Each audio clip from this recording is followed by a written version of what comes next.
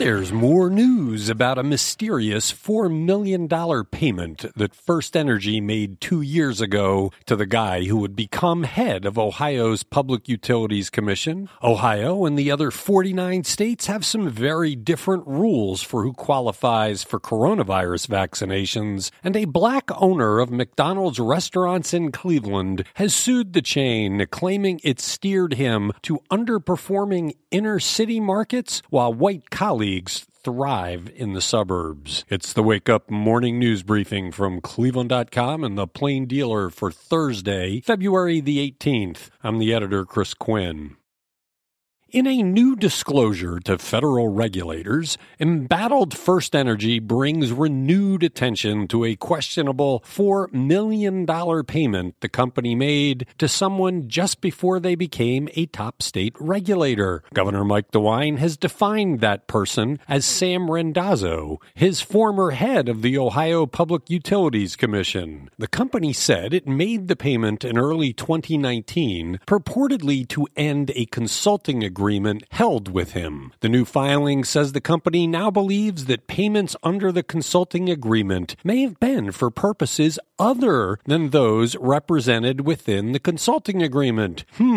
It does not say what the actual purpose of the $4 million payment to the incoming head of the Utilities Commission was, and company officials are not talking. FirstEnergy, of course, is at the heart of a bribery scandal in the State House, with more than $60 million of FirstEnergy cash fueling the bribes, according to federal court documents.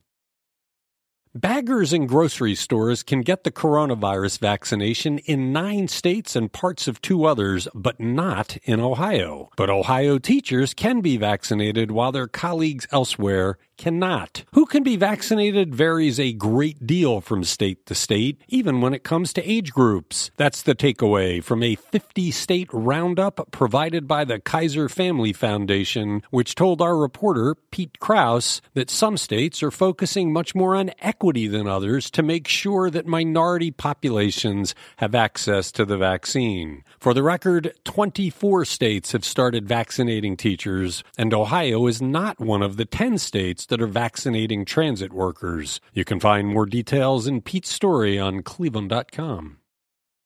A black businessman who owns McDonald's restaurants in Cleveland has sued the fast food chain, claiming it steered him to underperforming inner-city markets while his white colleagues thrive in the suburbs. Attorneys for Herbert Washington, a former player with the Oakland A's, filed the lawsuit in U.S. District Court in Youngstown, alleging that he was a victim of long-standing racial discrimination. Washington is 69 and has been affiliated with McDonald's for 40 years. He runs 14 restaurants, including 3 in Cleveland, down from the 23 he had in 2017, when the lawsuit alleges McDonald's pushed to drive him from its system. By relegating black owners to the oldest stores in the toughest neighborhoods, McDonald's ensured that black franchisees would never achieve the levels of success that white franchisees could expect, the lawsuit says. McDonald's fired back, saying Washington's issues stem from poorly run businesses. The corporation stressed that it does not choose where operators seek to run businesses.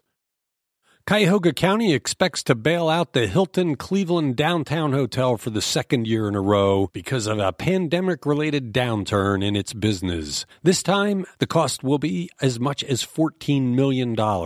Combined with the 2020 subsidy of just under $8 million, the county's total pandemic-related bailout for the publicly owned hotel likely will reach $21.9 million. Already approved by County Council, the 2021 subsidy will be used to cover $10.7 million in debt payments, $3 million in property taxes, and $158,000 in insurance, expenses that Hilton claims it cannot afford because of low occupancy during the pandemic. Hilton manages the hotel under contract with the county and provides the county with occupancy rates for the facility to document the need for the bailout, but the county refuses to share those numbers with taxpayers, describing the information as proprietary.